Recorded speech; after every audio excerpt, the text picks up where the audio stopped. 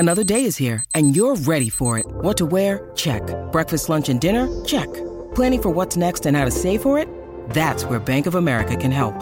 For your financial to-dos, Bank of America has experts ready to help get you closer to your goals. Get started at one of our local financial centers or 24/7 in our mobile banking app. Find a location near you at bankofamerica.com/talktous. What would you like the power to do? Mobile banking requires downloading the app and is only available for select devices. Message and data rates may apply. Bank of America N.A., member FDIC. When you need mealtime inspiration, it's worth shopping Kroger, where you'll find over 30,000 mouth-watering choices that excite your inner foodie. And no matter what tasty choice you make, you'll enjoy our everyday low prices, plus extra ways to save, like digital coupons worth over $600 each week. You can also save up to $1 off per gallon at the pump with fuel points. More savings and more inspiring flavors make shopping Kroger worth it every time. Kroger, fresh for everyone. Fuel restrictions apply. The Buck Off Podcast with Lane Grant. Hosted by Christopher Rennie and joined by Jordan Williams.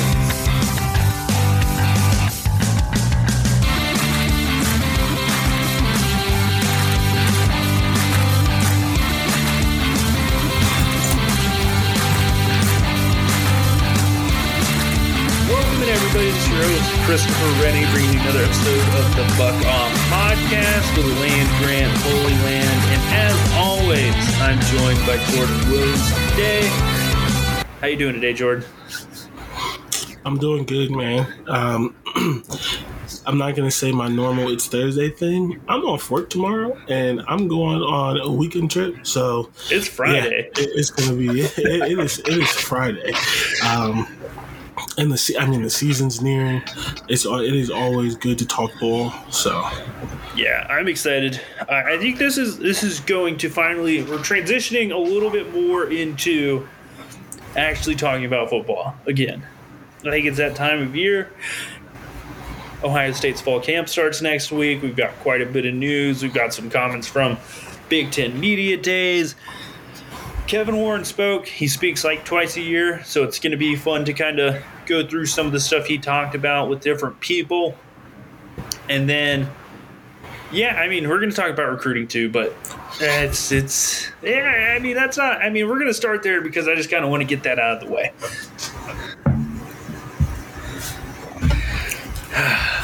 But yeah, it's been a week. It's been a week in that regard. I've just been trying to enjoy the warm weather. It's been a little rainy. Just sticking to my other hobbies, trying to stay off Twitter, but sometimes it's hard. And I get it. You know, Ohio State's been on a cold stretch. It's hard to get used to cold stretches, but recruiting is recruiting for a reason, and there's a reason people pay so much money to follow recruiting. That's because it's hard, and there's a lot of information circulating, and there's a lot of stuff going on at all times, and it was one of the largest growing industries in sports over the last 20 years for a reason. But looking at the show plan today, it looks like we're going to get started here with Caleb Downs. I think we just get started with Caleb Downs there. We can just kind of rope them in together. Ohio State lost out Caleb Downs, John Walker this week. Not a good week, unfortunately. Back-to-back days, 2 top 100 recruits choosing to go other schools for a multitude of reasons. But I think today we kind of wanted to get into less the recruits themselves and more kind of the reasoning, like why Ohio State might not be the perfect destination for defensive recruits right now. I mean, I would just like to say, I'm just entirely shocked and appalled that Caleb Downs went to Alabama. I just can't believe that Alabama, of all places, just a terrible destination. He's never going to win a national championship. Nick Saban is a non-serious coach, and he's going to regret this decision forever and ever. Because why would a DB want to go to a place that puts DBs in the league, that's coached by a former DB, that wins a national championship every other year? I don't understand. I just don't understand why a DB would want to do that. I just don't. I don't know anything. It really flies right over my head why a DB would choose that life. Honestly, It's like you want to be trained to go to the NFL. You want to win 2 national championships in the 3 years that you're there? I mean, couldn't be me. yeah, Could not be me.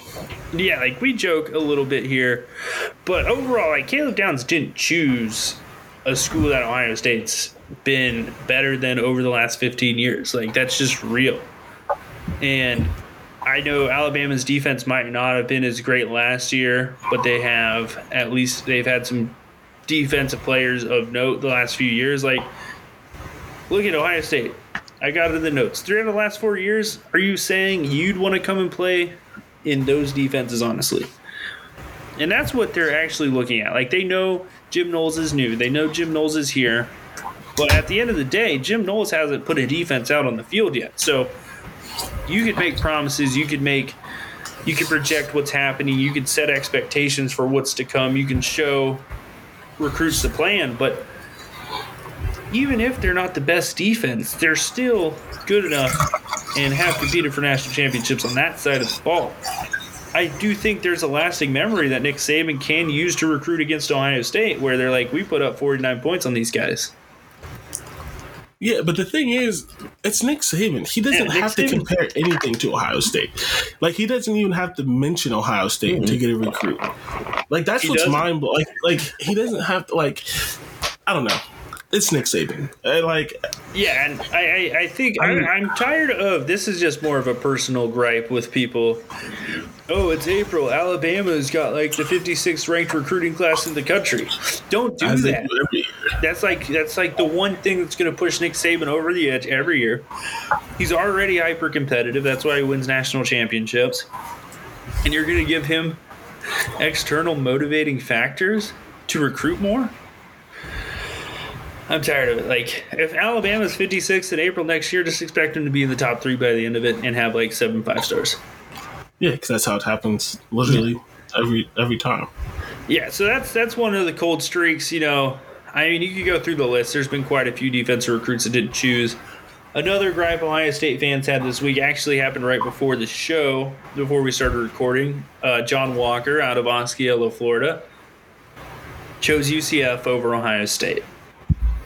And yeah, it's like, that sounds crazy, right? And then you Google how far where he lives is from the University of Central Florida. It's an hour drive at most with traffic, 35, 40 minutes regularly. From the high school, I don't even know where he lives. Then you look at the fact, you know, some people really do care about their family and want to stay close to home and be in the comfort of their home, and they want to play football where everybody in their family could come see them regularly. And that's a hard thing to recruit against. Like, even if you're Larry Johnson, even if you're a Perry Eliano, I mean, even if you're Ryan Day, like, that's a hard thing to recruit against, is the allure of staying home, playing at your hometown college. And I don't think UCF's like a bad destination to go, especially with them going to the new Big 12. They'll be a competitive team, and if they can keep recruiting the Florida kids at the level they are, like, UCF will be a dangerous program for competing for New Year's Six Bowls and winning the new Big 12, which is probably going to be a step above the American Athletic Conference, but a step below the Big Ten and SEC. I mean, I don't have the energy to explain why recruiting happens or how it happens, or that recruiting is not going into a board and picking a player and that player has to sign with you. There are so many reasons a person picks a school, and there's so many reasons a person doesn't pick a school. Like, there's going to be pros and cons about every destination. Yeah, and there's not many people that's gone against what mom wants. Like, there's the one memorable recruit where, like, the mom was, like, actually pissed about the decision. And I don't remember what recruit that was. That was in, like, the last couple of years where, like, the mom didn't know and was, like, genuinely mad about it and stuff like that. Yeah, but that doesn't happen often. They chose, like, Alabama instead of LSU. It's like, oh, yeah, terrible decision for your kid. Like that doesn't happen often. I just have to say this. Like, I don't even know who this person is. I know the person that retweeted it, and I think they just thrive off chaos. this is only one person, but literally a fan just tweeted that we need a new coach. Yeah. And that's literally like what we were talking about before. Anyone that's listening to this podcast, my Twitter is JordanW330. If you think we need a new coach, please at me or DM me and tell me who the coach is. This is like that thing that people always say when like all pro teams and Pro Bowl teams and all NBA and that kind of stuff. If you want to add somebody, then be a man or woman and say who you're taking off. Like if you're like, I hate Jordan on this podcast, then who's replacing me? Nobody, but like if you're gonna say you need a new coach, like pick the coach. Pick the coach. You're gonna say Matt Campbell? What has he proved anything recruiting? Matt Campbell, Jim Harbaugh, like he can't beat his rival either. Jim Harbaugh would eat Matt Campbell for breakfast, and I like Matt Campbell, but he couldn't handle this. I like Matt Campbell. Luke Fickell. I mean, he's at Cincinnati. Luke Fickell, he's a good coach, and maybe he gets the job, but LSU fans, like I said to you before the show, are going to absolutely riot when he accepts a 5'8" corner from Ohio who's number 800 in the nation. And because he saw it's Luke Fickell, so he's probably going to turn him into an NFL draft pick, but that recruiting strategy is not going to work at Ohio State like it did under Jim Tressel, because Ryan Day and Urban Meyer have changed the landscape of recruiting. Yeah, I don't know Marcus Freeman, because he's competing with Ohio State in a recruiting class. He's not like non-serious. It's a non-serious question. It's a non-serious the Notre approach Dame to job. Like is an easier job than Ohio State. If you I don't know that promote Marcus Brian Freeman Hartline to be the head coach, like this is another one. Like he's just going to have the same issues. Like the offense is going to be really good. The defense. You're going to turn Brian Hartline into Luke Fickell, because he's going to have 1 year, fire him, and everyone's going to hate him because he's not ready for the job. Sorry, I cut you off about what you're going to say about our guy Marcus Freeman coming up. Yeah, Notre Dame is a much easier job than Ohio State. Yeah, they all love him right now.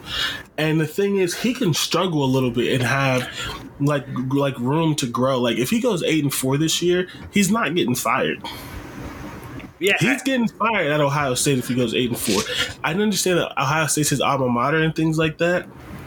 I don't see him just picking up and leaving. And as being such a young coach, he's not going to have the autonomy that he has there. Like he's not going to be able to bring his coaching staff of 27-year-olds to Ohio State and hire all his buddies and stuff like that.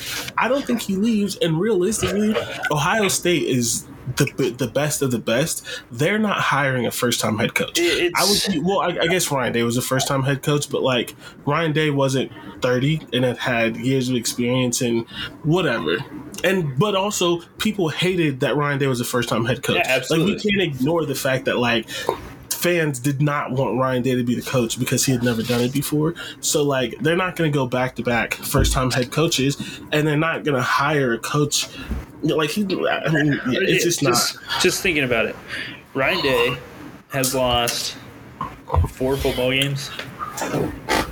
Something 3 like years, that. yeah, 4 football games. He's lost to Clemson, he's lost to Alabama, he's lost to Oregon, and he's lost to Michigan. All of whom were ranked in the top 10 at the time the game was played. He's been to the playoffs twice, right? Or just once? Twice. He's won the Big Ten twice. He's got even if Ryan Day didn't hire Kerry Coombs and Jeff Hafley didn't get the job at Boston College, what are we talking about here? People are tweeting out fire coach Ryan Day because of where recruiting class is on July 28th. And I know I said this kind of joking and in passing before the show, but do you guys know where the Ohio State recruiting class is right now? No. It's number 1. And you're unhappy. Yes, Ohio State's missed on some defensive recruits, but there are football games to be played in September, October, November, December that will potentially sway defensive recruits, because guess what? This is a new staff. This is a new defense. This is everything about it is new. This is the third coach in 4 seasons or 5 seasons It's a lot of turnover. You had Schiano, then you went Hafley, Coombs, and now you're back to a new coach. 3 out of the last 4 years, the defense has been atrocious. You had the Hafley year, then you had the 2 Coombs years, and you had the Schiano year before this season. It's been a wreck, and it makes it hard to recruit. And Jim Knowles historically hasn't been known as a recruiter, but you want to know what Jim Knowles does? He develops players. He runs an organized defense. He prioritizes important downs. And when that shows up on Saturday, on September 3rd, with plenty of players in attendance, I'm sure you're going to hear some momentum shift. And you could come back to this podcast and be like, man, I should have been patient. July is a long way from National Signing Day. But, recruiting, and this is something I think people forget. Recruiting is absolutely a marathon. It is not a sprint. And it is not over until February, whatever the day is. So, I just think the overreactiveness, and I'm going to use this. I mean, it's the middle of July. We complain about it almost every show. There's not a lot to talk about at this point in time. So I just think there's a little bit of boredom to it. I think the loss to Michigan amplifies everything a little bit more, especially because they lost because of the defense. But the offense can be better this year. The defense will, if they get past Notre Dame, have a few games to grow into itself before they take on their next challenging opponent. Notre Dame is not a challenging opponent for the defense. If we're going to talk about Notre Dame, we should be honest. Their offense is going to suck. Yeah, and both of their quarterbacks suck. I think their offensive line's fine. I don't think their receivers are really anything that should challenge Denzel Burke or Cam Brown. They have a solid tight end, though. They have a really good tight end. That's the thing that I'm going to be worried about. Yeah. That tight end versus our linebackers. Tyler Buckner can run a little bit, so they'll get him going in that read option game. So if you're not organized, we saw what happened with Anthony Brown in Oregon. Like, that gave them some trouble last year. So there are some question marks that will be answered immediately. But in reality, I'd say if Ohio State could hold Notre Dame to 21 points, they're going to score at least 35. You just need to keep them under 30 points, and Ohio State should win almost every single game. Yeah.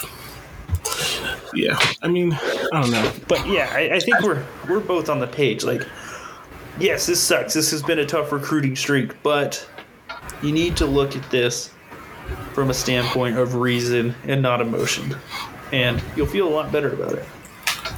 Yeah, also just my piece of advice is, like, please find something else to care about in your life. Like, if you're, like, stressing out over recruiting in July, like go out on the porch with a portable speaker, a beverage of your choosing, and just, like, enjoy the nice weather. Like, there's so much going on in life to be stressed. Like, and I say this as someone who, like, barely enjoys watching Ohio State football games because I stress myself out so much. Don't live Ohio State or any fandom wire to wire. You're literally going to make yourself miserable because no one is going to be perfect. Yeah. Nothing is going to be perfect. If you are stressing out over recruiting in July, please go do something else. Go for a walk. A long drive. What's the Twitter comment thing? People say, go touch some grass. Like, put the phone down. Go kiss your wife, husband, kids, girlfriend, boy, whatever it is. Like, mom on the, like, do something. Like, go give mom a hug. Take her out. Like, when's the last time you saw your grandma or grandpa? Like, there is something you should be doing other than this. I promise you. Yeah, and at the end of the day, recruiting is one key to the cog. And it's going to figure itself out. It always does. And Ohio State will be fine. And I think one thing we should mention before we move on to the comments about the recruiting weekend. Like, the defensive class was really good last year. The defense is incredibly young right now. And you have time to rebuild those recruiting relationships. And you really, like we said about Justin Fry, like, our wins and losses aren't going to be defined by the class he's had 8 months to try to get, you know? Or the wins and losses will be defined by 2024, 2025, when there's really a lot on the line, and there's plenty of time to build those relationships. And that's just really what it is. Like this was always going to be a tough challenge with turnover, especially when you lose a recruiter like Kerry Combs, who is very personal and into the relationship aspect of recruiting. That's just the way it is. Yeah. Also, like I just don't care. Like, I've been to recruiting weekends. Like, obviously not at Ohio State, but like I've been on big recruiting weekends. That's just kind of how it goes. Yeah. I understand, and like I promise you, I'm not one of those people who are like, nothing matters, everything's great. Like, you don't want anyone to feel that way. Definitely, you don't. But the point of big recruiting weekends, of like these bashes and things like that, is to get everyone together. It's not one-on-one time. That's what you go to the high schools for. Yep. That's what you call on FaceTime. That's what you get, like individual official visits when there's only 2 or 3 people coming and you come to games. Like, there is a lot of time in the calendar for one-on-ones, and that is very necessary and a big part of it. These big recruiting weekends are exactly what they are. They're not for FaceTime. That's like a recruit coming to a camp and saying, I didn't get enough time with the coaches on the camp with the 200 other people here. So it's like, sure, you don't want to hear that. But again, I've been to big recruiting weekends. I've seen what camps are like. I've seen camps run at a lot of different places that are absolutely hot garbage. Like, they couldn't tell a good player if they punched them in the face. Because, like, so I'm not here to say that, like, ignore it and it doesn't matter. I'm here to say that the sky is not falling and that they will be fine. And there's even still a chance that that kid that said that commits to Ohio State. That's the craziest part about it. It's not about one weekend. Like, it's just not. Like, yeah.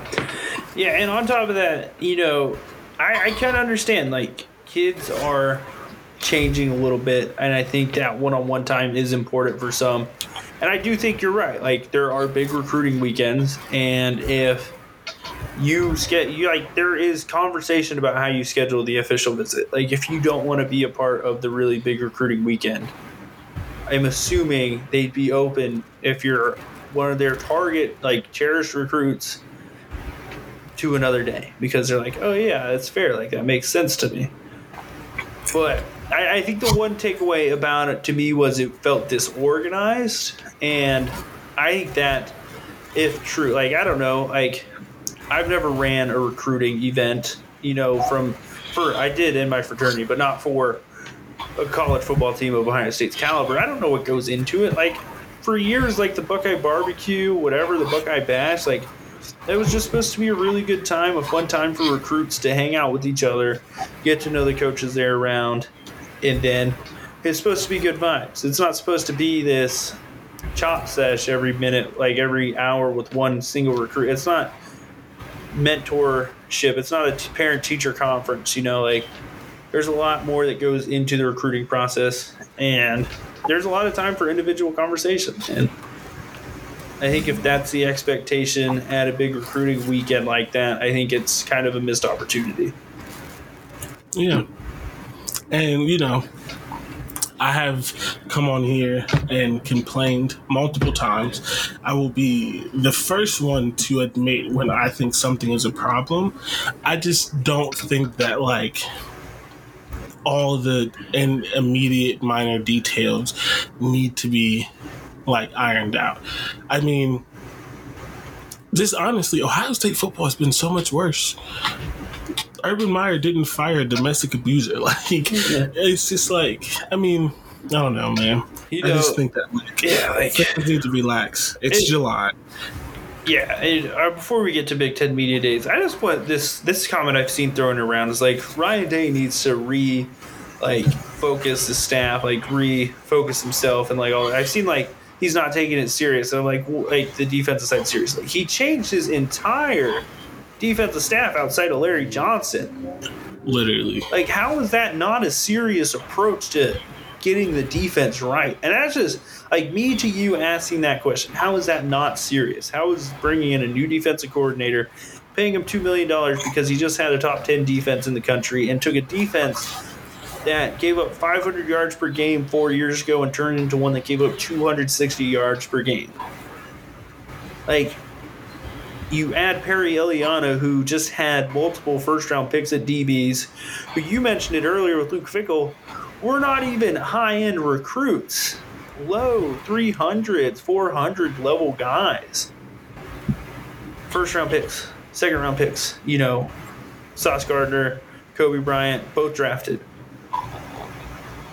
You bring in Tim Walton, years of NFL experience. You have all three, like, different types of vibes and energies to change up the room, and you're telling me that's non-serious. Yeah. So I just think we're to that point of the offseason where it's easy to just get mad about little things because it's what we see in the news. And that's where I'm trying to take a step back from it. You know, I just think at the end of the day, go and enjoy yourself before football gets back, because in reality, the real stress comes on Saturdays in the fall.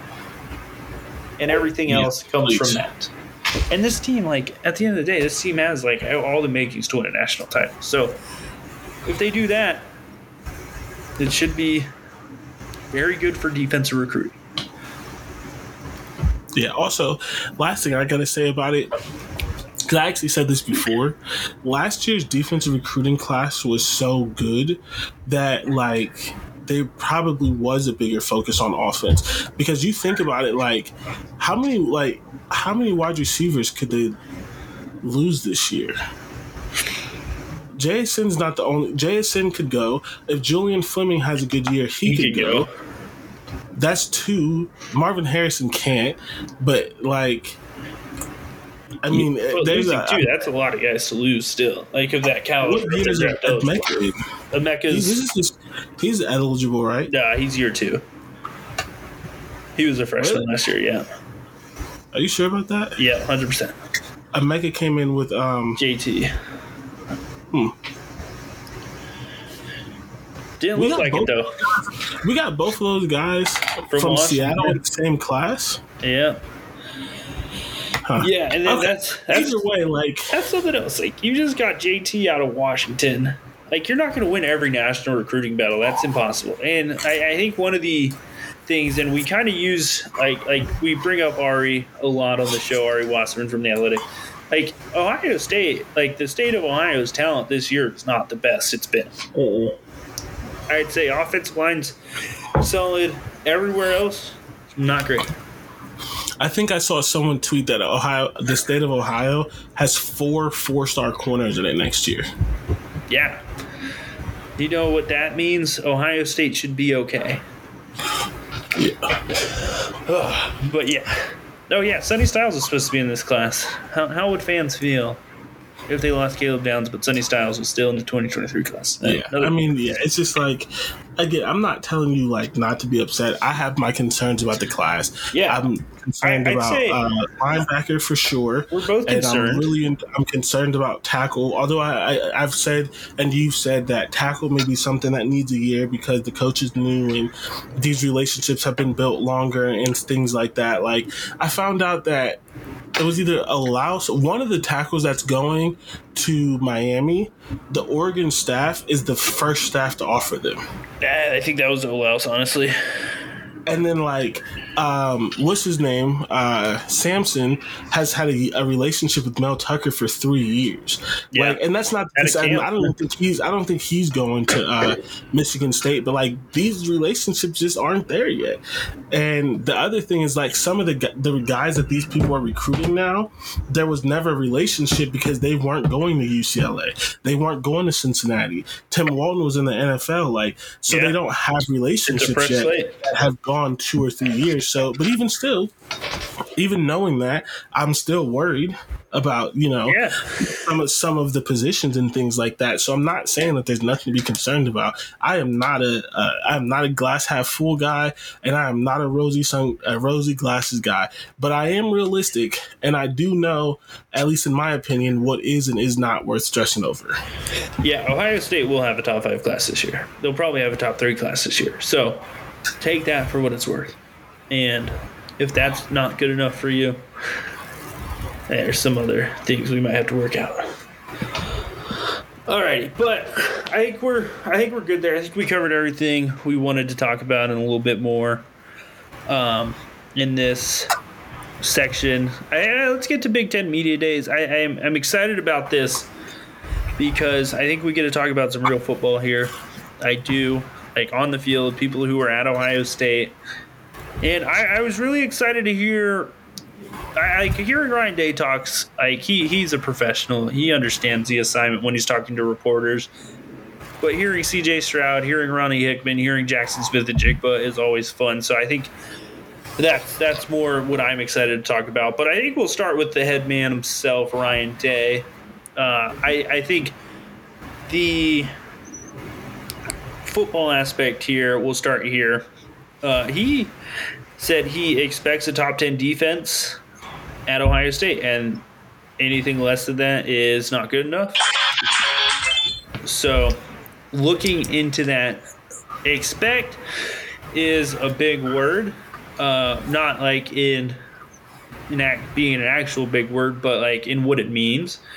Like the expectation at Ohio State is the Silver Bullets defense. You think A.J. Hawk, you think James Laurinaitis, you think Raekwon McMillan, you think that 2014 team, and they weren't even the best defense, guys. Just want to put that out there stat wise. Like they weren't in the top 10, but they had dudes and they made big plays when they needed to. And I think at that in the modern game of college football, that's important to have the dudes. And I think top 10 defense to me, there's statistics, yards per play. That's the one I like to use the most because it takes out pace of play, yards per game, scoring defense. And I think there are reasonable expectations to where you could expect it. And then obviously there's like, oh man, like the eye test goes into it as well. Like this defense has some bad dudes on it. And I think that's kind of where we have to grasp all those expectations. So I asked the Buck Off Podcast Twitter page following, do they expect a top 10 defense next year? A resounding 76% said yes. What do you think, Jordan? Top 10 defense. And then we'll see. Then we can talk about if they actually need a top 10 defense. So, like, not to be difficult, but, like, what do you mean by expect? Like, do I expect they will be top 10 or do I want them to be top 10? Because if it's the second one, I expect them to be top 10 every year. Yeah. That is an expectation that should be realistic for Ohio State and realistic for the talent on that team. Like, the Ohio State defense being as bad as it was ridiculous with how talented they are. So, relatively, I do expect them to maintain a top 10 defense every single year. And maybe this is semantics, but am I expecting to see a top 10 defense though? I think that's a separate question. And I am not expecting them to be top 10 this year because as good as those defense is, it is still the first year of something. And they are still relatively young. They're not young at certain spots. Like, they're not young at safety. They're, really old at safety now. Ronnie Hickman's a fourth-year guy. Tanner McAllister and Josh Proctor. Josh Proctor are fifth-year guys. Lathan Ransom is somehow a third-year guy now, right? Yeah, he's played a lot Ken of Martinez is a third-year guy. Court Williams is at least a second-year guy. Yep. Is he second or third, though? I believe he is a second-year guy. No, I think this is going to be his third year. Right? This is going to be his third year because he came in injured. This will be his. Yeah. He'll be a sophomore eligibility-wise, but it is his third year program. Yeah, second offseason. So, yeah, it's just so I don't my expectation would be 15 most likely, but in general, I do expect Ohio State to have a top 10 defense, and I believe that Ohio State should. I believe that Ohio State should expect to have a top 10 defense every year. I believe that Ryan Day should set that standard and hold that standard, and there should be hell to pay if they don't meet that standard. And by hell to pay, I don't mean firings. You can't fire a coach every year, and I think Jim Knowles is great, but there needs to be some sort of conversation, reckoning, whatever, of this is not acceptable. So yeah. That's a long way of saying yes. I expect them to have a top 10 defense every year. Yeah, so I voted yes in my own poll from the Ohio from my personal page because I fully believe you're voting in your own poll. Yeah, there was only like 4 votes in, so I'm like I need at least 5 votes. But last year, Wisconsin led the country in opponents' yard per play at 4, and they had a relatively tough schedule. They had some good teams on it. Ohio State was 35th in yards per play last year with 5.1. And fun fact, most of that came in 4 games. So if you could clean up the yardage total and the yards per play total against the best teams on your schedule, they're going to be a top 10 yards per play defense. Scoring gets a little weird because I think in blowouts you kind of give up some touchdowns you might not give up normally, once the second players and third players start getting in the game. But there are stats where Ohio State, important stats, and I think when I look at a good defense, the most important stats, red zone scoring percentage, the touchdown percentage, and then yards per play, third down conversion rate for the opposing offense. So if you're good on third down, if you limit touchdowns in the red zone, and you do not give up big chunk plays, your defense is going to be fine. And honestly, with the talent at Ohio State, a fine defense should be right around 10 to 20. And a good defense is a top 10 defense. So doing that, like algebra I just made up right there, Ohio State should have a top 10 defense. Absolutely. That's my opinion. I think you've got the defensive line to do it. I think you've got the secondary that will limit big plays. The question mark, and we're going to talk about this in our fall camp preview, the linebackers, if they're not a liability, they should be at least a good defense. Yeah. I never said no to talking about linebackers. So whenever you're ready, we could have spent 2 hours talking about linebackers. We didn't need to talk about anything else. You know what? We're going to do a bonus pod before the season starts. It's going to be called the Linebacker Chalk Talk, and we're just going to go through every linebacker on the roster and talk about them because I think they deserve it. Hey, don't tempt me with a good time. But yeah, no. The reason I asked that question, I think so how good to you does the defense have to be for you to feel confident in at least playing in a national championship game? Top 20? That's where I'm at. I think you could be 20 to 30, and Ohio State's offense, you just need stops. And if you get a few stops to let the offense get momentum, it could get dangerous. Yeah, I'd say top 20 I'd say top 30 to make the playoffs because you're going to make the playoffs if you win the Big Ten. I say top 20 to make the championship game because it just depends on who you run into. Like, I know how you feel, so I hate to bring up this name, but there's too many he who shall not be named, so it's going to get confusing. So I'm just going to say the L word. If the L word gets the U word running, they should be in the playoffs, and their offense is going to be good. So a top 30 defense may not be good enough. A top 30 defense is absolutely not good enough to feel confident going into a game against Alabama's offense. That doesn't mean we couldn't beat Alabama, especially with the offense, but I wouldn't go in confident with the top 30 defense. So, who else should have a good... offense is just doing what it's doing, you know what I mean? So it's like if there's a lot of potential, right? Like we should, if we ever had to play Purdue, we should blow them out again because they don't have the defense. But Purdue be slinging that thing. So Maryland, honestly, I'm not even going to hold you. The more I'm thinking about Maryland this year, if this defense isn't fixed, we could have a 2018 Maryland game where they put up 40 and it's a shootout because Maryland's offense should be stupid. I'll talk about it more in the Big Ten preview, or if you want to listen to not this coming Monday, the next Monday episode of I-70 show. Like, we're going to talk about Maryland in that show. But, like, they have Talua Tagovailoa, Raheem Jarrett, and Dante Demas Jr. is going to be healthy again. And I believe they got a wide receiver transfer from, like, LSU or somewhere that they probably shouldn't have no business getting a transfer from. And they're returning their entire offensive line. So, like, yeah, I'd say top 20. I wouldn't feel comfortable top 30.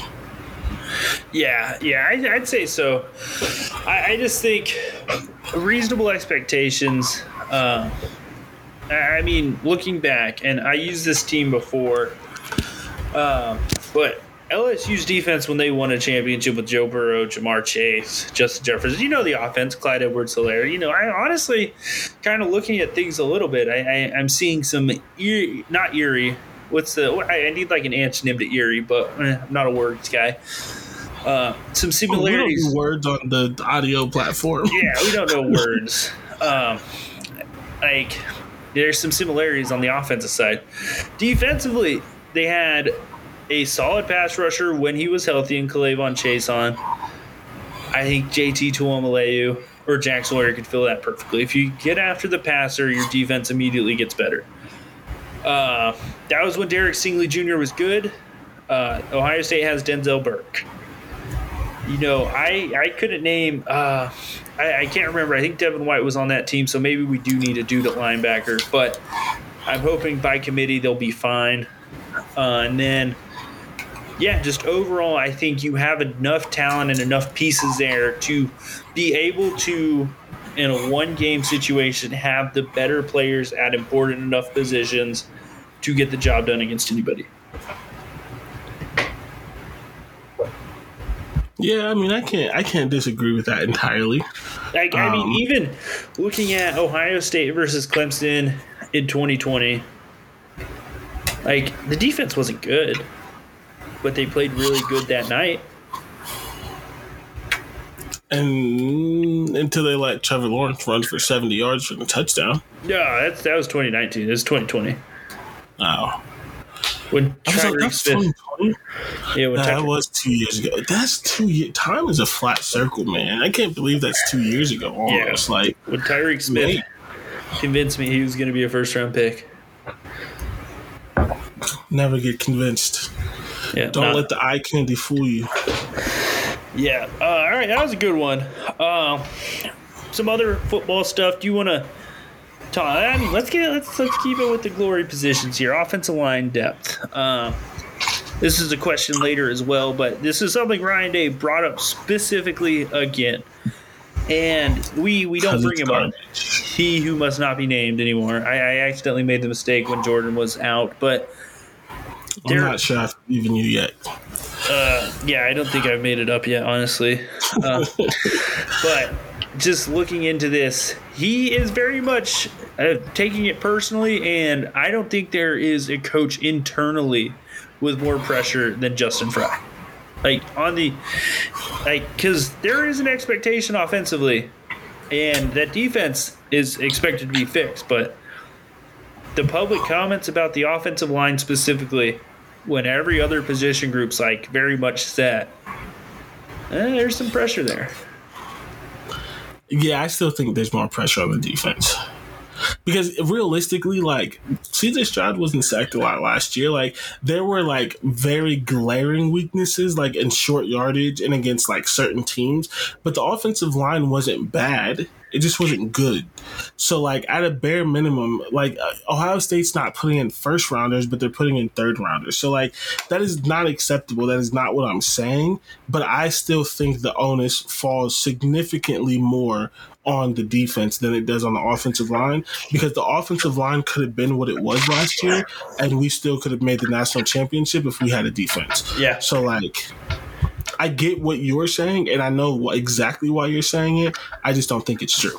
I still think it's Jim Knowles and the defense. Yeah. Just think about it. Like, Ryan Day didn't come out there and say our next 3 offensive tackles need to be first-round picks. He said the defense needs to be top 10 in the country. So I think that's where it lies. Yeah, and I agree with you. I think the defense, like the whole defensive side of the staff, and I think it more from an individual coach standpoint because collectively as a unit, you're bringing in a new staff. They all have the same amount of pressure. Like this, I would say saviors. I don't think so. I think it's all on Jim Knowles. I think it's all on Jim Knowles. I don't know. And I think he's admitted that himself. He is such a calm human being. I think that's why I feel really good about this season.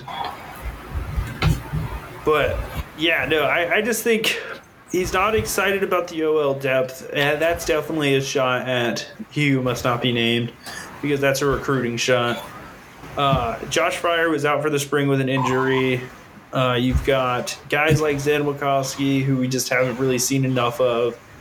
Enoch Vimahi, I mean, this is his, kind of prove it this year so he could be the guy next year, kind of Matt Jones style.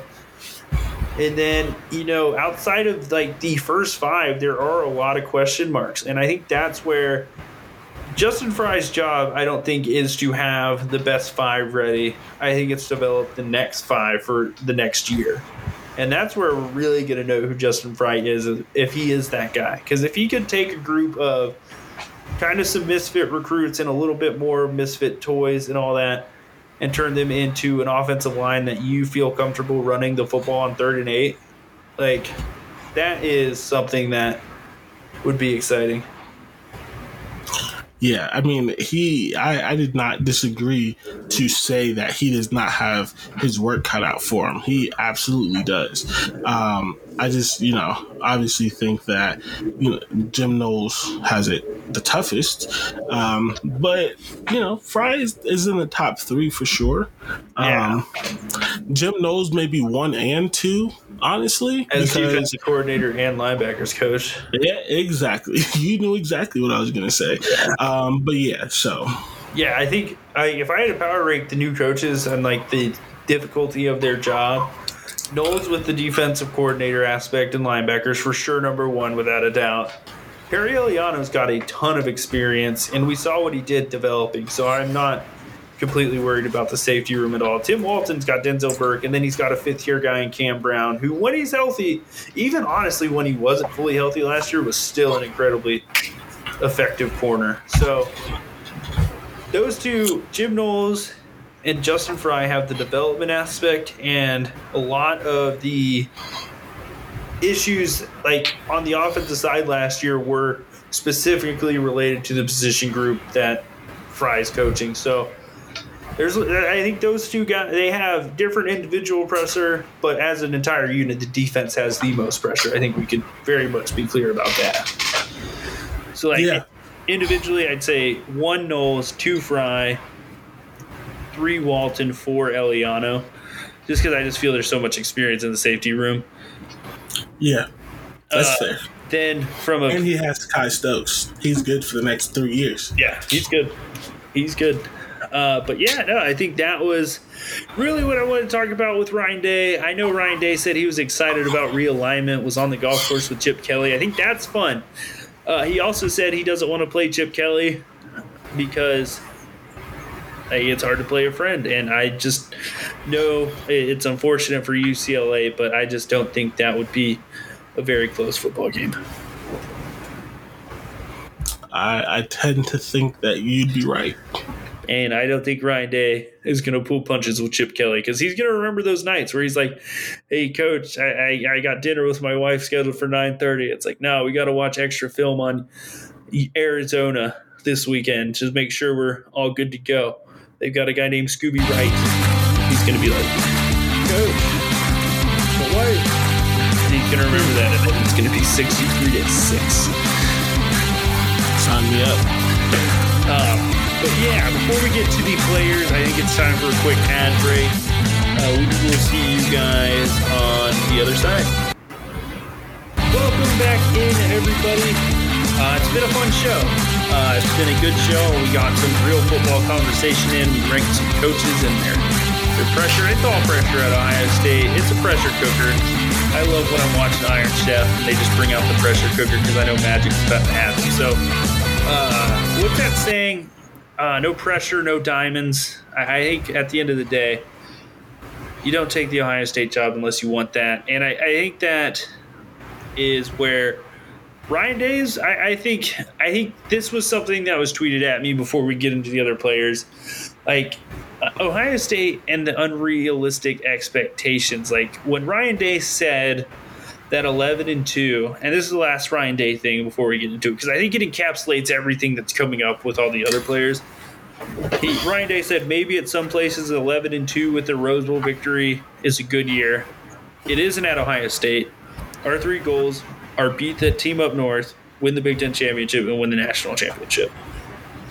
And I think Ohio State fans were very much humbled with the expectations of those goals because it all starts up north or in Columbus the weekend after Thanksgiving when they play Michigan.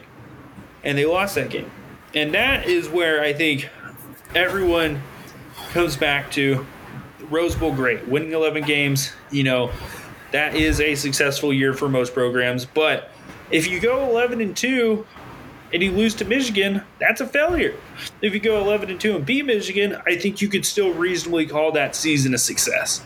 You take the Michigan loss out and say, I can't remember if we played Wisconsin last year. I don't think we did. Say they lost to Wisconsin instead, like a good Wisconsin team. You're not as mad about 11-2. And that's just kind of what my point was. I don't think it's because the expectations are too high. I just think they missed the opportunity on the most important expectation, and that's why Ohio State fans are so upset about it. Yeah, I mean, you can't lose to Michigan. We were never going to beat them for the rest of the time, but that doesn't mean we're going to accept losing to them either. Yep. And I think that's where I think other people who are like kind of upset about Ryan Day's comments are like missing the point. It's like it starts with Michigan, and like the expectation is to win a national championship every year. But there are successful seasons without that. Big Ten championships, beating Michigan. Ohio State went 0-3. So it's a hard reset, and the expectations this year are to get back onto the mountaintop because that is Ohio State. And you can accomplish 2 of those goals without the third one and still have a really, really good year. Yeah, I mean, we don't win a national championship every year. Haven't since 14. And I'm not a clock's ticking guy, but I feel like C.J. Stroud, Jackson Smith, and Jigba Travion Henderson, the offensive line, it's a good opportunity this year to get it done. Yeah. There's no time like the present. No time like the present. All right, which one of the 3 representatives do we want to go into first? I want to talk about Ronnie because I actually watched one of Ronnie's comments or whatever. I actually watched his press conference, and he basically said, because they were talking about a bunch of stuff that doesn't matter. But one of the things that really stuck out to me that I think is like a different tune. He said 2 things. One is true. One I think sets an expectation. The first thing he said is it's hard to be a leader when you're young and everything is new. And he mentioned all of the young guys who are playing time. JT, Jack, himself, Tyleek, Denzel, all of those players, are young and trying to find a voice in a leadership role. And it's similar. It kind of echoes what Day says a lot about CJ Stroud, where he was a leader, but you have a different voice when you put it on the field. Like when people see what you can do and then you tell them, hey, you ran your route wrong. You're not running hard enough. You're not doing this. You're not doing that. People respect you more. So I thought that was pretty true. And he acknowledged that is not an excuse, and he needed to say that. It didn't sound like he was making an excuse, but you still need to say that. The other thing he said, though, that I liked is they were talking about, I didn't exactly hear the question, but they were talking about squads and how they lift in squads of people, right? So not players, like linebackers and then DBs and then defensive line and then offensive line. The squads are intermixed between the team. And he was talking about that. I don't know why that's important, but they asked him some sort of question and he responded, and it's he got a little bass in his voice. It was a stupid question because it probably was. And he was just you can't call yourself a leader if you pick and choose who you're leading. You need absolutely. To be a leader. You have to be a leader at all times. If you're only going to talk to certain people, then that's not leadership. And I was I didn't hear the question, but that's an answer. And I really feel I don't care. They keep talking about councils and committees and this, that, and the third, and none of that stuff helps you win games. I don't care about it. Do what you do in the locker room, whatever. But him saying something like that made me feel like he had really stepped into something, and that he is going to be a leader on the defense. And aside from his just pure talent and things like that, I think that's why he ended up, getting the adjuster position, because that is not just about being talented. That he calls it the adjuster for a reason, because you have to adjust everyone on the field. And if you don't have that cachet, if you don't have that respect, if you don't have that voice, it doesn't matter. Like if you tell you have to be able to tell Tommy Eichenberg he hit the wrong gap. He's played just as much as you. You have to be able to tell the older player, and Zach Harrison, I think, is a year older than him still. Ronnie's been here a couple years though. Yeah, because Ronnie's not draft eligible, right? No, Ronnie is this year, yeah. But he wasn't last year? Yeah, I believe so. Either way, you have to tell the older player and Zach Harrison or, whoever else is there that, you're not, you were supposed to slant this way. You're supposed to do that. Flip sides. You have to be able to command that respect. And the younger guys have to be able to come to you and be like, I don't know what I'm doing. There's just a lot to it. So that at least gave me a little bit of, pride, because and pride is the wrong word probably, but it gave me a little bit of optimism, because we talked about it last year, who are the leaders? Yeah, it was a big issue. And it took not Marcus Williamson. Tamario McCall was the guy in the Rose Bowl locker room, and he didn't even play. And that won't be the case this year at all, I don't think. So you brought up the bass in his voice. There was a lot of confidence with Ronnie when he was asked about the defense, how it's been with Jim Knowles. And he said, we've learned a lot of stuff. We've put in a lot already through spring. I'm very confident. And I think the one I added to the show plan was, hold on, I scrolled too far. He said, God, I'm blanking on it because it's not there. He said they're just really excited to show the world what they're going to be about this season. And I think when, the leader of the defense, there's a reason he was the guy who's representing Ohio State at Big Ten Media Days for the defense. It is really amplified the fact that it's we have all put this work in. We have all put everything into learning in the spring, and come fall, we're going to hit the ground running to make sure that what we put on the field this year is the best we can put on the field. And and it wasn't someone just saying it. I once he said he had the bass in his voice, I'm yeah, you know what? You're right. He was speaking with a lot of conviction and a lot of confidence. Yeah. So I mean, hey, that is important from the first guy on the team to have 100 tackles in years. So yeah, I mean, he's going to be an important player. He'll probably be a captain this year. I think. Are you sure? I was told he was going to lose his job. So. Yeah. I mean, I'm not. I mean, you can never be sure in college football, but I'm pretty sure about that one. Yeah. So I think that is a sign of things to come. So. Yeah. I was really, really happy to hear that, as I always am.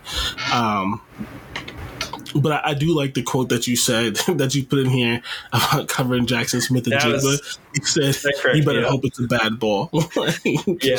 I mean, I love the honesty, because most DBs are not going to answer that way. But yeah, I just think I think Jackson Smith and Jigba was that dude. So it's my favorite quote I picked out of it all. Yeah, the other thing that I like that wasn't funny, but it's just kind of it says it is he really big up the corners, especially the young guys, right? He didn't mention Cam Brown, and I don't think that's no disrespect. I think we know what Cam Brown is. He mentioned Denzel, JK, Jordan Hancock, and he said that they're playing really well, but he's also so we've all seen this, right? Whether it's at Ohio State or at our Division 5 football team we played for or whatever. we always see the guys who are supposed to be good, who never want to work hard, who don't want to take the reps and things like that. And he basically said that, like, they were jumping, like, they jump at the chance, like, jump in front of the line, that kind of stuff, to guard Marvin Harrison Jr. and those type of players. And he's like, and I've seen them do it. He was like, they make plays on these guys. And it's like, as we all say, because it's true, if you can do it against them, you can do it against anyone in the country. Yeah, I mean, that's a big reason Denzel Burke ended up starting week 1 last year. Yeah, so, like, they're not running from the grind, I guess is a way to put it. No fear. But, yeah, I was excited. I mean, Ronnie, he's an incredibly, I think from the first time he was on the field, I remember against Michigan State with multiple personal foul penalties to where he's at now, like, the dedication's been there. I think he's really grown into the football player the coaching staff thought he could become. And now I just think it's time for him to play at that NFL level. And if he does that, like, the sky's the limit for him. Because just listening to him talk, he's got a wealth of knowledge of actual football stuff. He's very much – he projects very well when he's talking about things. And then, you just look into different things. And, like, you could just feel something different about him this year. Yeah, and safety's hard, so I don't know where he projects in the NFL, but, like, I think if he has a good year, he could be a second-round pick. Yeah. I mean, I think it's really hard to be a first-round pick in safety, but I think he could be a second-round pick. I think he could go in kind of like Jaquan Brisker. Jaquan Brisker was a second-round pick who was, from the moment he was picked, was the starter for the Chicago Bears. Yeah. And just, you don't take safeties in the first round. Like, I think he could work himself into that. And at worst, if he continues to develop, he's going to be he's Jordan Fuller, who's the third-round pick that goes into camp and gets a starting job. So it's he's going to play on Sundays regardless of where he gets drafted. Sure.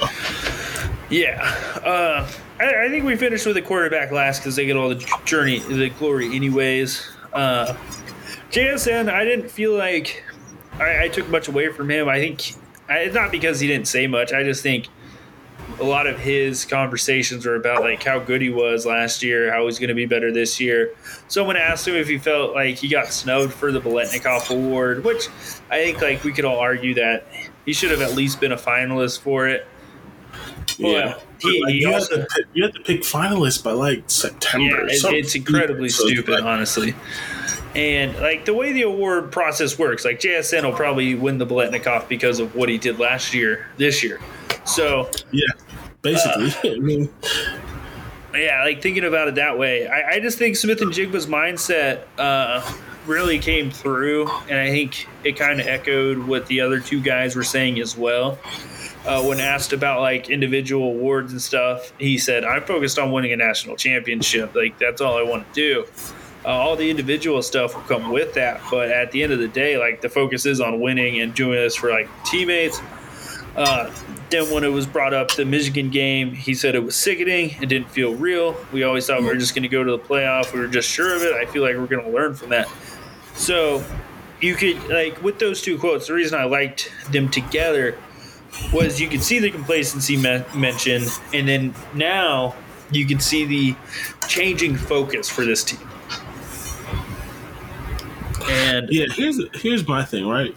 If my team is going to be complacent, be 11-2 complacent. Like, don't be 8-4. So, listen, you all know how I feel about last season. I've went on multiple rants on multiple shows, but I think kind of where you're leaning, and I don't want to put words in your mouth, and I think I agree, is that, like, there's a level of honesty that it takes to admit that.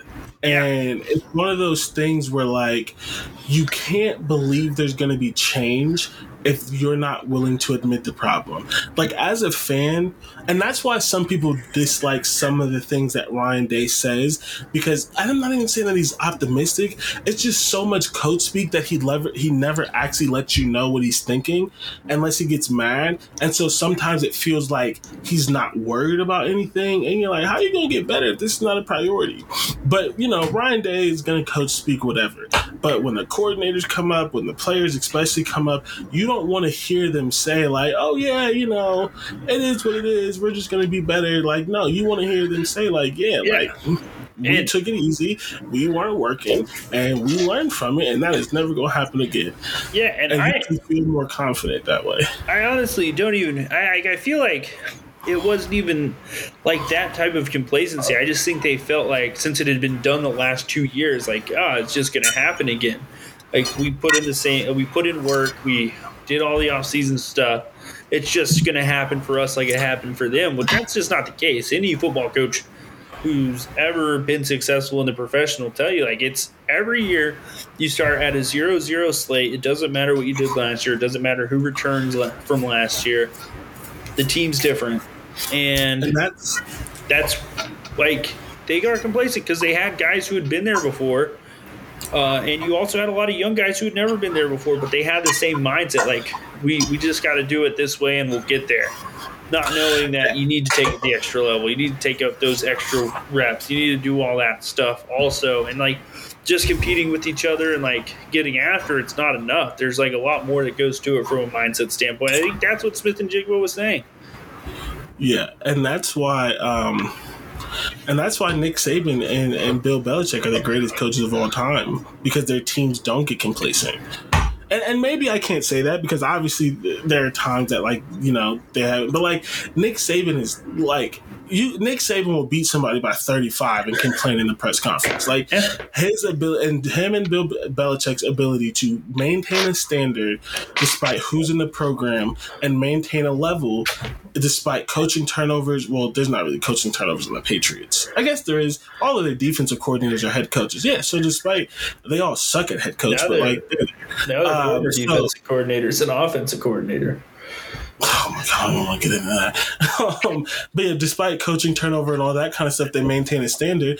And that's why they're superhuman coaches, because that's hard to do. So, yeah, I mean, it's hard to maintain that standard. And as much as it's annoying to say, anyone who plays sports understands this. Sometimes you do have to get punched in the mouth. I mean, both figuratively and literally. There are a lot of boxers and UFC fighters and things like that are like, sometimes I don't wake up until I get punched once. Like, literally. Yeah, it's like, because he's crazy. I was listening to the Andrew Luck. Have you listened to that? The Andrew Luck podcast on Athletic yet? But I know what you're going to talk about because it's brilliant. It's absolutely brilliant.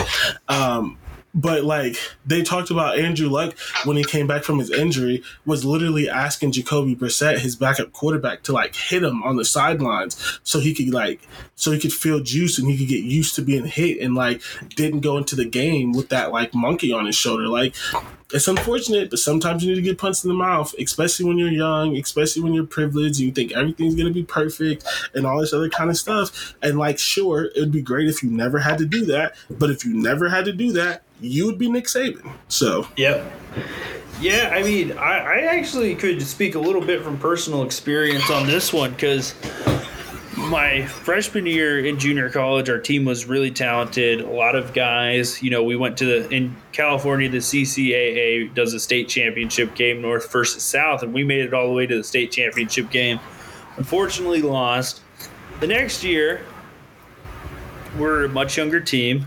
Everyone's like, oh, yeah, we played state last year. We made it to state. We won the conference. We won the Southern California championship. We're going to go to state again. You know, there were growing pains. You know, the team wasn't probably as, like, there wasn't as much continuity in the locker room. There was a bunch of different stuff. There was expectations from people who weren't there that weren't following, like, the same precedent that were set. Just kind of expecting it to get done because they were there.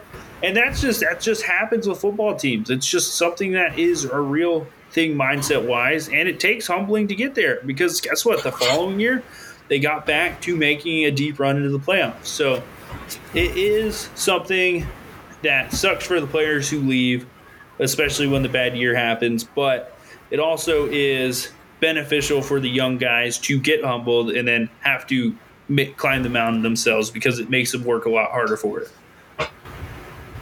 Yeah, I mean, that is true. And so hopefully this is the year that we see that difference. Yeah, so that's really what that's honestly all I got from JSN. I think a lot of people were just having fun with him because they're like, this guy's going to have 2,000 yards this year. Are you going to win the Heisman, JSN? He's like, I don't know, man, maybe. I'm just kidding. He didn't say that, but that's pretty much the vibes for all of Jackson Smith-Njigba's interviews.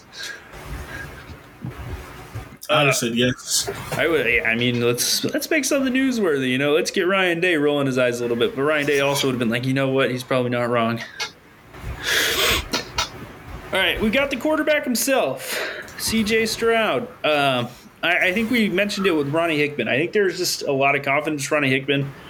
You know, last year, you know, we all talked about C.J. Stroud. And, like, some of the stuff he said to the media wasn't the best. And I think this year, what he said in his press conference, he was talking kind of about how, you know, last year I was trying to be like the perfect quarterback, make sure I say everything that's just kind of like quarterbackial, you know, make sure I'm just representing the program well, and at times like I wasn't myself. So like it came off a little awkward, it came off a little forced. And he's like, and this year I've kind of learned how to balance who I am with being still maintaining that professionalism when talking and all that stuff, and being a leader and all that mixed into it. And he just kind of went on and talked about that. And you could see what throwing for 6 touchdowns and like 500 yards in the Rose Bowl does for a person's confidence at the Big Ten Media Day. I mean, hey, it would do something for mine. Yeah, I don't think anyone could ever talk to me again if I did what C.J. Stroud did in the Rose Bowl. So his humbleness is honestly impressive. Yeah. I'll be honest. I would have Maurice Claretted this. I would have moved to Los Angeles, and I would have just started training for the NFL draft. I'm weak. I would have signed a Nike contract, and I said, let's get this done. That's funny. Supplemental draft me. There's a couple of things I want to touch on, and this is going to lead perfectly not to the next quote, but to the third one. I've noticed this all offseason. I think I've mentioned it a couple of times. Actually, no. It's going to lead me to the first one. I've mentioned it a couple of times. C.J. Stroud has been acting different all offseason. Like the confidence, the swagger, like just hearing his voice on like videos when he's like coaching up the young guys and like at different camps and that kind of stuff. Like he is just the veteran, like, which is crazy because can he even buy alcohol legally? Yeah, he can, right? He can in the Virgin Islands. I think he was 19 last year. I think he's only 20. Well, where he was vacationing, he could legally buy alcohol. And yeah, but he can't here. Yeah, 20. He's going to be 21 October 3rd. Yeah, he's 20. He was born in 2001, like, man. That does not make me feel good. No, it doesn't. Not at all. Just honestly, just sick work. But yeah, so he's just different. He's the elder statesman, and it's so crazy. And I think going into this person born in 2001 is the elder statesman. God, don't talk about it. So you put on here, you said, shocked about what fame of QBs at Ohio State actually is like. Also talked about how much he enjoys touching and inspiring people. I mean, bro, like C.J. Stroud is throwing the ball to Ocho Cinco. And and not even just like I work with Avery Johnson. Is that his last name? Yeah. Quincy Avery. Avery Johnson, the coach of Alabama, or used to be. Or no. Yeah, it is. He was a former basketball coach, I think, for the Nets. Avery. Who's the QB guy? Quincy Avery. And it's not just like I'm working with Quincy Avery and he has guys here. Like, no, like him, Justin Fields, and some other quarterback were literally just like in a workout with Ocho Cinco and like some other Ocho Cinco on his tippy toes. Some other like freaking NFL players and stuff like that. And like, you know, as an Ohio State quarterback and just one of the best quarterbacks in the nation and the guy who won it, he's getting invited to of course I'm going to forget it when I say it, Elite 11, and he's the coach and like, you know, all this other kind of stuff. Like, yeah, the fame is crazy. And just seeing him in these places, like he looks natural, like just seeing him throwing balls next to Justin Fields and stuff like that. And it's like, yeah, like this dude is a dude. And also the fame that Ohio State brings is crazy. Like, I mean, it really is. He's 20 in these rooms with literal legends, Hall of Famers doing all this other kind of stuff. And then also people are looking up to him. Like if you're a 15-year-old quarterback, or even an 18-year-old quarterback, and C.J. Stroud says, "Hey, drop your elbow." Right? Drop your elbow, swivel your hips this way, your feet's not at the target. You're going to do everything he said. You're going to drop the elbow, you're going to put your feet at the target, and you're going to generate power from the hips. Like, whatever he says, you're going to do it. And so it's just like, yeah, he's been moving different all offseason, and I can definitely see, like, you don't know what that fame is going to do until it does it. But, like, I mean, like, CJ Stroud could go. I mean, I don't know that he wants to, but I don't even know if they do this. But he could go drop the puck at a hockey game. He could, maybe not the Indians. I don't know how much they care about football, but he could first pitch pitches. Yes, he could first pitch the Clippers. Anything in Columbus, he can go to for free, pretty much. Yeah, they actually pay him to go. Yeah, so it's just I mean, he's been acting different, and I can see being shocked by what the fame of being Ohio State's quarterback does, but also going just kind of maybe skipping ahead, unless you want to comment on this. I'll let you bring in the third point, but just the fact that he's still humble amongst all of this. I'm sorry, you said that you would have Maurice Claretted it? Yeah, absolutely. If I get a phone call from Ocho Cinco or T.O. talking about come throw me, stop it. Yeah. Don't ever talk to me again. What are you talking about? I'm signing with an agent. I'm having him take care of all my endorsements, and we're just getting out. Or I'm just writing out this NIL deal. I'm just playing quarterback at Ohio State for 5 years. Yeah, I'm not built to handle that. Like Ocho Cinco called me, bro. What are you talking about? Don't call my phone. Yeah. I was like, you pranking me? No, I'm just kidding. But yeah, no, honestly, my final point on this is once I saw CJ Stroud sit down in the Mercedes G-Wagon, not like it was a car that was being gifted to him, he deserved the car. I was like, yeah, no, this guy's going to torch the entire country next year. Yeah, so once he sat down in that G-Wagon, I knew it was going to be different for him. But yeah, the third point, it really just shows the great, this is where, me saying I had Maurice Claretted, or who's the receiver who did it with him? I can't remember. But I don't even know. They went and bought a house in LA and were going to train for the draft and stuff. But I like Ryan Day saying, I think it says a lot about CJ for. Oh wait, let's read the second comment first because that's the comment he's talking about. I would probably counteract me having success last year. I feel like maybe I did, but honestly, I don't think I really did a lot. I feel like I barely touched my potential. I feel like I can do a lot more. And then when it came to a bunch of the losses, he said a lot of that's on me as a leader. Some of these games and all that, we just weren't playing to our best, and that starts with me. And I'm going to hold that weight on my shoulders as the quarterback of this team and all that stuff, that good stuff. And then Ryan Day said, I think it says a lot about CJ for him to make that comment on who he is as a person, because when you look at the two losses, I don't think he played that bad in those two games. I don't think CJ Stroud was the problem, but for him to say that and for him to take on those losses says a lot about who he is as a leader.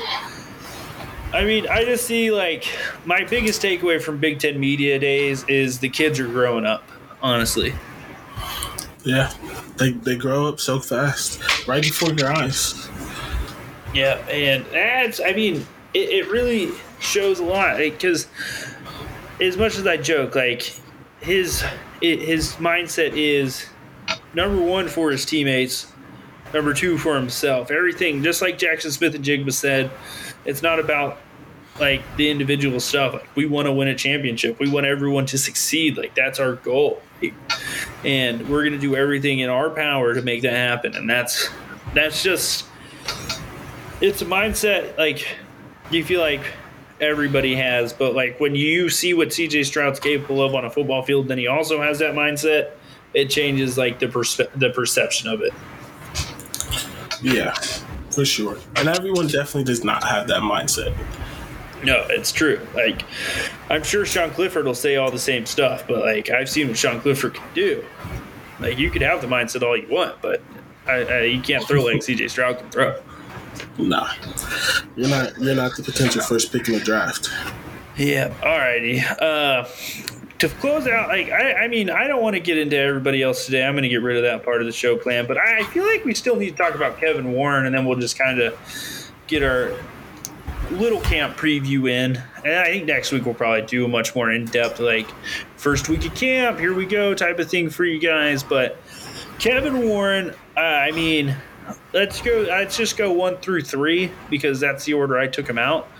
And just kind of comment on this attitude change. And I know a lot of people are still naysayers about this guy, but I bought into the Kevin Warren structure. And I know you've got some other stuff to add to this as well, but I think it starts with that first one. People had a perception of me coming into the industry, and they were going to do everything they possibly could to make sure their perception became a reality, which actually helped me because I didn't have any allies in this business. It gave me space and the time to really work on a lot of things that are coming to life now. All these things we're doing right now, we're already on my interview sheet for the Big Ten job. So, TV negotiations, conference expansion, making the Big Ten a business, it's all there. And that's what Kevin Warren came to do. Unfortunately, he started off by canceling the football season, which I don't think anyone in any industry would ever really come back from. But, you add USC and UCLA, you start making a few friends. Yeah, and I mean, I think people have been on his bandwagon a little bit more than that. I would just like to say, I've been thinking about this all day. Do I need to apologize to Kevin Warren, or was I justifiably critical? And I'm going to go justifiably critical. But I will also say, because I think that I like to be realistic, that he has changed his image. And I like some of the things that he says of like, listen, these are things that I wanted to do and that I've been about. But I started in the pandemic. The pandemic happened. And, I think that he's learned a lot. I think that, like we were talking before, he's learned a lot about, like, yes, you can make these changes, but you also need to have certain people on your side. Like, you need to have certain ADs and presidents and different things rooting for you, because if not, like, nothing, you could be giving everyone a raise and they still would talk trash behind your back if they don't like you. And that is directly benefiting them. Like, so I think, he's learned a lot of things. I think he has gotten better with his leadership style, his communication style, things like that. And if you listen to him, which I don't know why he needs to lie about it, he's showing his true self. I don't know if you have it on here, but he talked about how, like, he's always been an aggressive person, and like this is his personality and things like that. And I'm like, all right, hold on, like, let me find out that, let me find out that you're actually about this life. So it's like, what's the line? He has changed his perception a lot. Yeah, we could jump to 3. I think that's kind of where you're hinting at. Like, he says, I've always been a very confident person. I'm not a person that will be governed by fear. I'm not concerned about what people think about me. I'm not concerned about failing or making a mistake. My confidence hasn't changed at all. But I will never be arrogant. Today we've had a good day. I'll strive to be better tomorrow.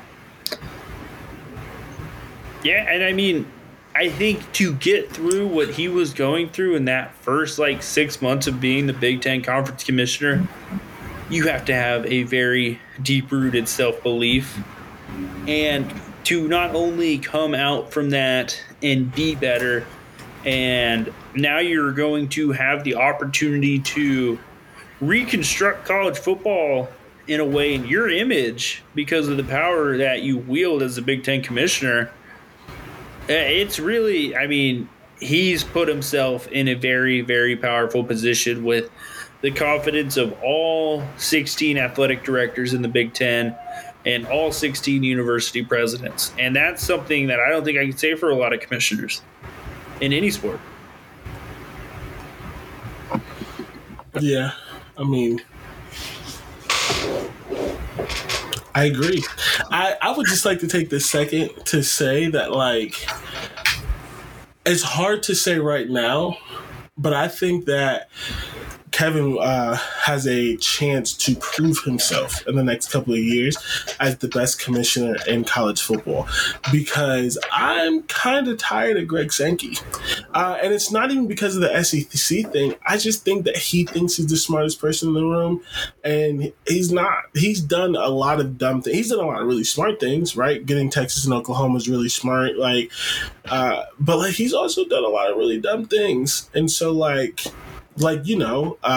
signing a media deal with only one person, with only one organization, Ohio State's media deal, because Ohio State is the Big Ten, but the Big Ten's media deal is going to blow the SEC's out of the water. Absolutely. And I'm not even saying that it should. A part of it is because it didn't go to open market. Yeah. Not only did you sign the ESPN, you signed the ESPN in their 30-day. 30-day, I don't know the direct term for it, but it's basically they have a 30-day negotiating window and where you can't talk to anybody else. So you didn't even see what Fox's offer was. You didn't see what CBS's offer were. Maybe you had some back conversations and things like that, but your offer never went to open market. That's just not how business works. That's not smart. It's just not. So it's I don't think he's there yet. I don't think you can say that because you don't know what the Pac-12 commissioner is going to be. I believe he's better than Jim Phillips and he's better than Kliavkoff. But you don't know what the Big 12's commissioner is going to be. He has a lot of background. So, 3-4 years, 5, a couple years with them in the Big Ten, USC and UCLA. I think he could really solidify himself as that best commissioner because. I don't know, man. Sankey be borderline. He be on some real stupid stuff, and so it's just for better or worse, is for his schools, but in Sankey's way, not in I think one thing you talked about before the show is Kevin Warren didn't want the Big Ten to just be a conference. He wanted it to be a business, and he wanted it to be a brand and a corporation and operate like that because that's the way it's going to be its most successful. And I just think that really is the mindset shift in college football.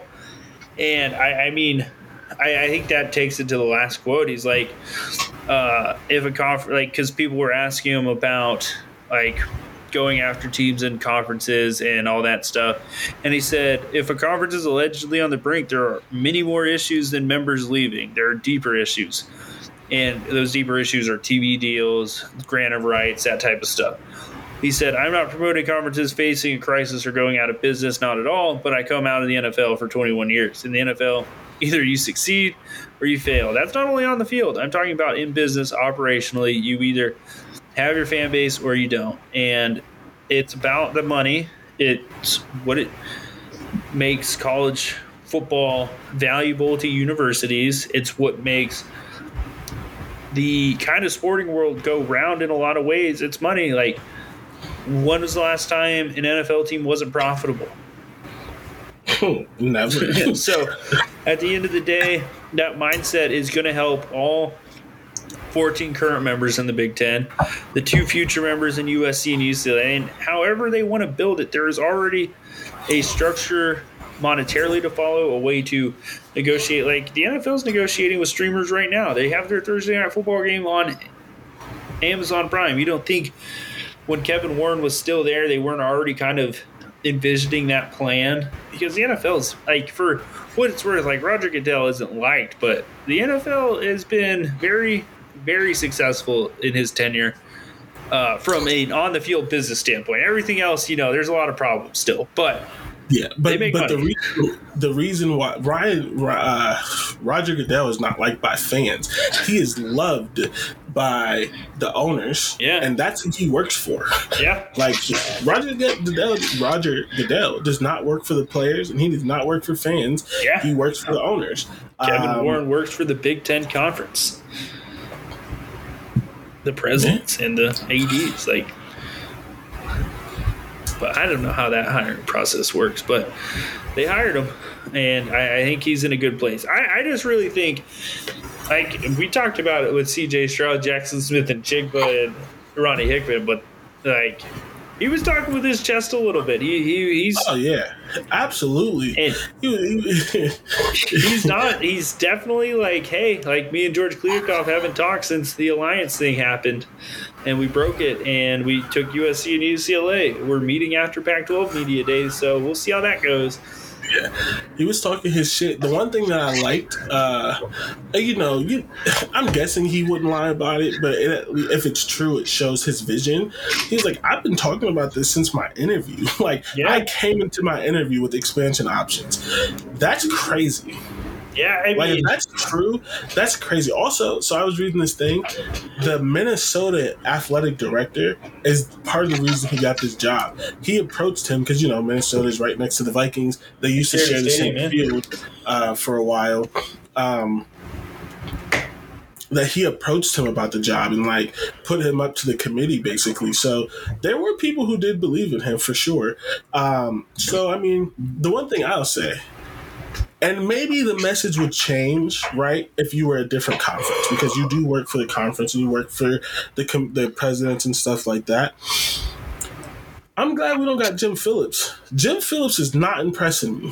No, and again, I don't know. Maybe the message would change if it was the Big Ten versus the ACC. But you can't go to Big Ten media days and say we shouldn't be in gated communities and we care about academics and nobody wants to hear that. Nobody wants to hear that. He's the reason the college football playoff didn't get expanded, and now Kevin Warren's got more control than ever. He's like, I don't even really care about auto bids anymore.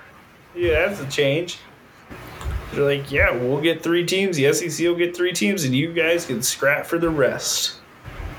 Yep. It's just kind of like they don't have to watch out for those guys anymore. It's not an equal playing field. They're not on equal levels. And that's just the way it is. That's what happens. And you didn't want to play the game the first time.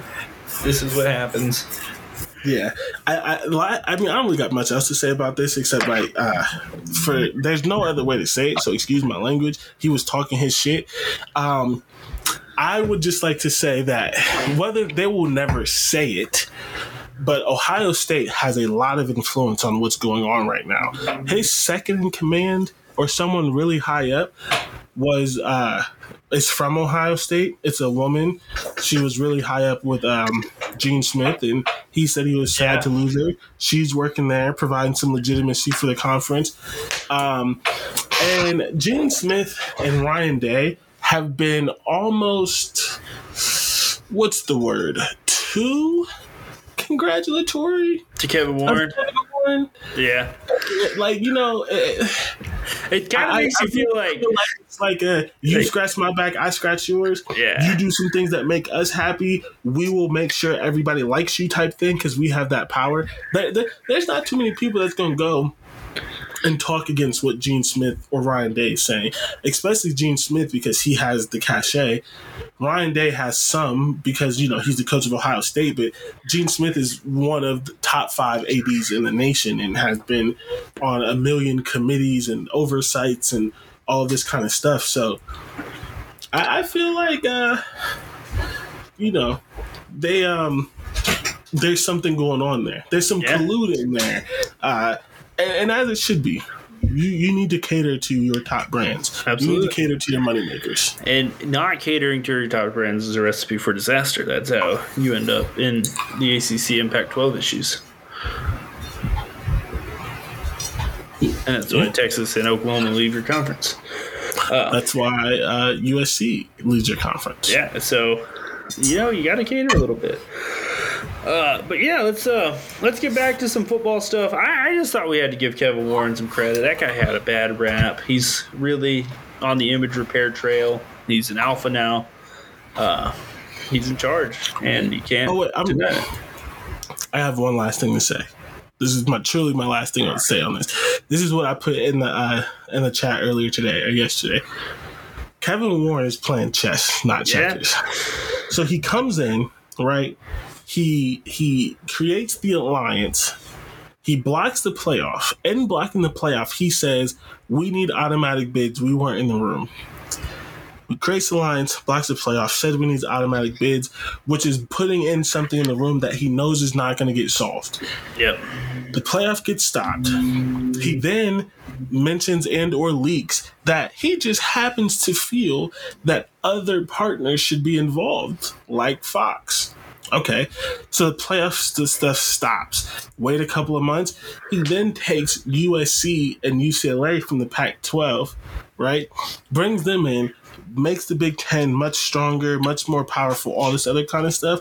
And then he just so happens to no longer believe the one thing that he believed that stopped playoff expansion. He no longer believes he's going to soften his stance on automatic qualifiers. That's Chestnut checkers. You get it stopped. You make sure that Fox is going to be at the table, and then you strengthen your brand, and then you go back to the table with a stronger position, and you do what you wanted to do anyways. But now you're stronger. Yeah, absolutely. You don't have to work for other. You don't have to work with other people now. You can make the demands, and that's true. And I think him and Greg Sankey both are very comfortable just expanding the playoff. And if, guess what, the other teams don't want to do it, they'll just start their own playoff with the two conferences, and then you can just join when you have the freedom to. Yeah. Money. All right. Not a lot of time to do our camp, our mini camp. Not mini camp as in like the NFL mini camp, but like a little like a few news and notes, a few questions heading into fall camp, because it starts next week, and then next week it's going to be all ball. We're just going to go football. I don't care what news comes out. We're going to do our Ohio State preview, like predictions going into camp, superlatives, all that stuff. Maybe not next week. We're going to do it at some point. God, it's hard to schedule this stuff. We don't know what's going to happen next week. We don't even know if I'm going to be here next week. Life. But all jokes aside, I'm going to be here next week. I haven't missed a show in years. Camp preview. All right, injuries. This is actually good news out of media day. Only one player expected to be out at the start of fall camp. The best ability is availability, and unfortunately, I thought Mitchell Melton, in the spring, was one of those players everyone was talking about. Like, hey, this guy's going to be a big-time player this year. Was one of the guys playing the jack linebacker position. Big body, very athletic. Not going to be there. Hurt his knee in the spring game. But overall, having no injuries for starting caliber players is such a big drop. And Lathan Ransom, they're going to ease him back in and all that stuff, but him being prepared to even participate is an insane thing, looking back to last season. So just getting started. I think that's great news.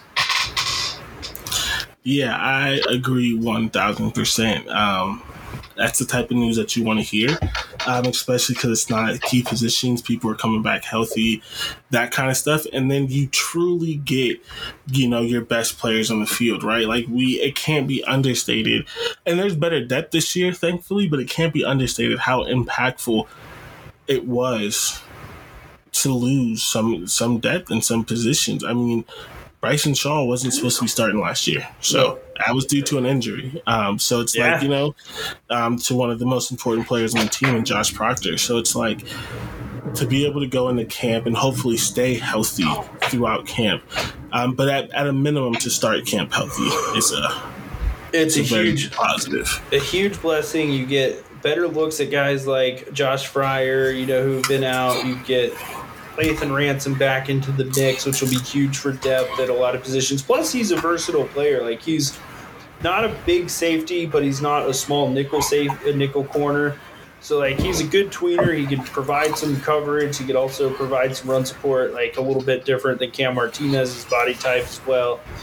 I think there's a good mix of people coming back that are going to provide their value in ways that you can't really predict until the season comes, but having them is the most important thing.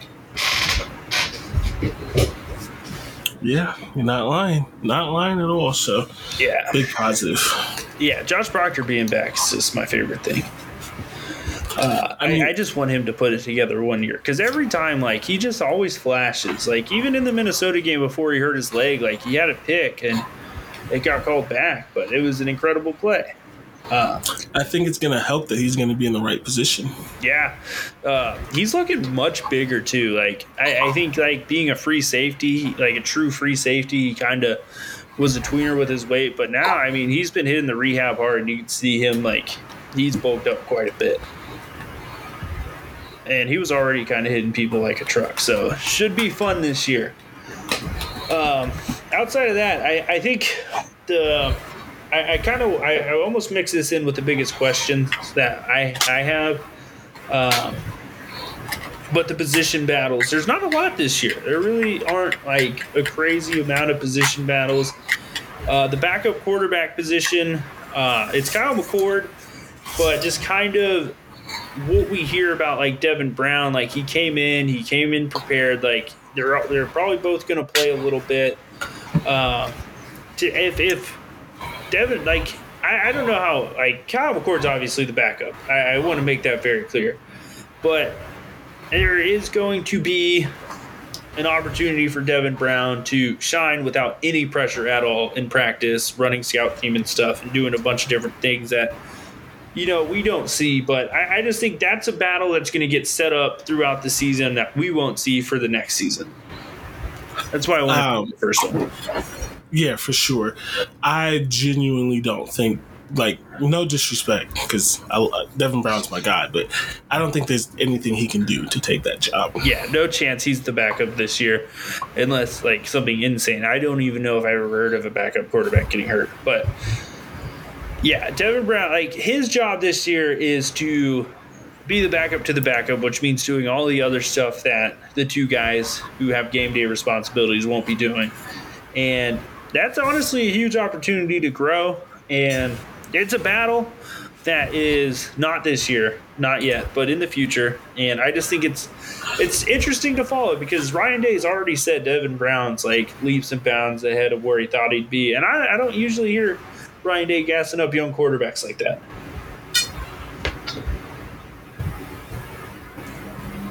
Yeah, I think that that also could mean he didn't think he was going to be any good when he got there. Yeah, I doubt that. The third string quarterback, I think, also runs the scout team, which means you're not practicing much of your offense, but you're getting 1,000,000 reps. Yeah. So, like, and he's getting those reps against the number ones. Yeah, so, and there's a lot of that's going to make him better as far as mechanics, that, a lot of kind of stuff that is going to help him when he actually is throwing, the Ohio State offense. Yeah. This one, I wouldn't even really necessarily call it a position battle, but it's going to be interesting to see how the corner position ends up lining up, the amount of like rep sharing and all that stuff. Who shows the ability that they can play on Saturdays. I think Denzel Burke and Cam Brown are locked into the two starters heading into the season. But J.K. Johnson and Jordan Hancock, I like really the amount they play is going to come from how well they play in fall camp and preparing for the season. Like you want the ability to rotate and save legs and stay fresh till the end of the season. And having 4 legitimate corners that you could have, not rotate series, but, hey, Denzel Burke played 3 series. Let's give them a blow, and you could go in for the first 3 plays, and we'll get Denzel Burke back in. And having that trust is huge. So it's not really a position battle either. It's just more kind of how do the snaps get decided, like who's going to be the first guy in if Denzel Burke or Cam Brown, get taken out of the game because they run a deep route, and then they're just like, oh, we need to pull them out. They're going no huddle. We get another corner in the game, like that type of stuff. The small stuff. Who's the third guy? I'm going to go on a limb here and say that there is a chance. I can't say overtake, because I think that's a little disrespectful, but I think that it's really 2A and 2B, where one of them, probably Jordan Hancock, can get to a position where he is legitimately even with Cameron Brown and taking the same number of snaps or even a little bit more. So I think it's going to be interesting. I don't think that Cameron Brown's position is locked. I think it's locked in he's going to do the rotation. But I think it could be like 2 corners never leave the field, or it could be we have 3 starters, and I'm leaning towards 3 starters. That's where I'm at too, honestly. The nickel, So I think it's going to be really interesting. And speaking of the nickel, I just think that's not really going to be a position with a true starter. I think Tanner McAllister is going to get the first snaps, but I just think that is just a positional flexibility for Jim Knowles, and he's going to use that to be like the matchup fixer in a lot of ways. Yeah. So you got Cam Martinez, you've got Tanner McAllister, you got Lathan Ransom, you've got tons of people who could. Kai Stokes could probably play there a little bit depending on who you're playing. You can take that position completely off the field, but another linebacker, and if you need to, lots going on with that one. But I just think I can't even really call that a competition. I just think that's just one place where you're going to see quite a few different body types play there. Yeah.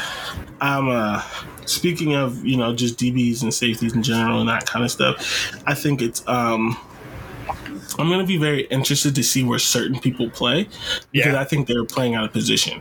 And I think we're already starting to see that change with Josh Proctor going to I don't even remember what they call it, but the Bandit, technically strong safety, whatever they call it, is a strong safety, and Ronnie Hickman going to free safety. So I'm going to be interested to see where Cam Martinez plays because they kept trying to put him deep, and I think he should be a nickel. It's going to be interesting where Lathan Ransom plays because they kept trying to play him at nickel, and he should be deep because he can't guard anyone one-on-one. It's going to be really interesting. Like you said, I don't know if you can really call it a position battle and that kind of stuff, but I am definitely going to be intrigued. Yeah, I don't think I could call it a position battle just because the fact of the matter is I think the three guys are going to be taking the first snaps, honestly, if all things go well. Linebackers, the next one. I just really Cody Simon and Tommy Eichenberg were the first two guys on the field last year, I believe. You've got Taraja Mitchell in the mix. As an older guy, you've got tons of young guys who are going to be looking to make a statement there. You got another running back in with Steel Chambers. You got Chip Trainum, two guys who were former running backs playing linebacker. It's a lot of bodies. It's a lot of people. It's a fresh set of eyes on the group. I think Tommy's been getting a lot of hype from us and from Jim Knowles himself. So I think we're in good company with that hype. I don't know who the second guy is going to be, though. I couldn't honestly tell you. I think it's Steel Chambers. But, to commit to those two guys being the guys from week 1 to week 12, I just can't do it. I agree. I'm going to save my linebacker hot takes for another day. But I will say that is the position that I am watching most closely because I am not convinced on anyone but Tommy. And when I say I'm convinced on Tommy, I say that I know what Tommy is and he is acceptable. Now, Tommy can be good, potentially even great, if everything that's being said and the work and all that other kind of stuff is put in. Because, like I said, he had 15 tackles and a half or something crazy in the spring game, 15, 16 tackles against Utah. I think that he can improve to even better than what we think he's going to be. But I'm sold on him because I know what he is. And at his worst, he is serviceable. And at his best, he could be, I don't want to go as far to say he's going to put fear in anybody because, he's more of a traditional style middle linebacker. But he could, what's the word I'm looking for? He could set a tone. Yeah. He could set a standard, I'd say, at best. Yeah, I think he honestly could set the floor for the linebacker room, honestly. You know what I'm saying? If his worst should be the floor. What he was, of being able to get on the field. You know what I'm saying? Being a 10, 12 tackle guy and, sometimes missing your gap responsibility. Him being great will be exceptional, but his worst he won't be as bad as last year at times. I think you could see his improvement from week 1 to 12, and I just think there's too much. I want to see Steel Chambers be stronger. I don't Chip. I don't think as much as we're hyping him up isn't going to play that much. I don't think. And we're not hyping him up, but as much as he's getting hyped up because he's a transfer in and he's a new face, I really think it's going to be CJ. Gabe Powers, and then a mix of the older guys. You're forgetting one. Am I forgetting Reed? Is probably going to start. Yes, Reed Carrico is probably going to be the starting. What do they call that? The Sam. Is it Sam or Will? It's the Sam. Yeah, the Sam one the we one don't that they have take on off the field. Yeah. Yeah. I think there's a good chance he's the starting Sam. Yeah, for sure. Do they actually? I mean, I know everyone calls the traditional way is Sam, Mike, Will. Is that actually what they call their linebackers, or do they have names that we just don't know? It's Mike and Will. Okay. There's no specialty names there. No. There's no originality, no bandits, none of that. No, Mike and Will. And Leo's not even a real name. It's a nickname. It's a Jack, which is also real. Yeah. But I will say, and this is just a little anecdote, Coy McFarland posted that they were doing a little Cajun cookout because he's a Southern guy. And I saw the blankest stare on Tommy Eichenberg's face, and I don't know if it's because the food was spicy or not, but he just has that look. He's a linebacker through and through, honestly. And then, we kind of mentioned it earlier, backup OL. Like, I don't think we need to go into this one much right now, but it's important. It is incredibly important because the first 5, we've said it so much this offseason. Really good. Incredible. Should be better than last year. The depth behind it, though, questionable. Yep. That's what happens when everyone you recruit is 700s in the nation. Yeah, and not your first option, second option, third option, or fourth option because you don't make enough calls. He who must not be named. But yeah, I mean, honestly, there's really not that many position battles this year, which is nice. Not a lot of drama, not a lot of hot takes for this. But we'll still see him. Why isn't this guy playing? It's like, dude, I don't know. He didn't play at all last year. Why would you expect him to overtake starters? Split that out there. Don't get me started. Don't get me started. All right, we'll since we're pushing an hour 50, we'll go PTI.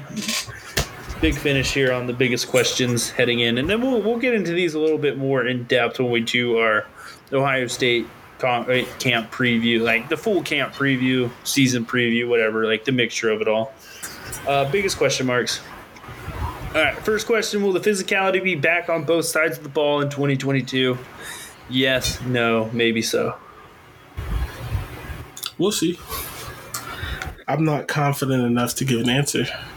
Yeah, I think Ohio State last year was a bully. I think that's the term you used. They beat up the really bad teams, were very aggressive, and then when someone could punch back, they folded.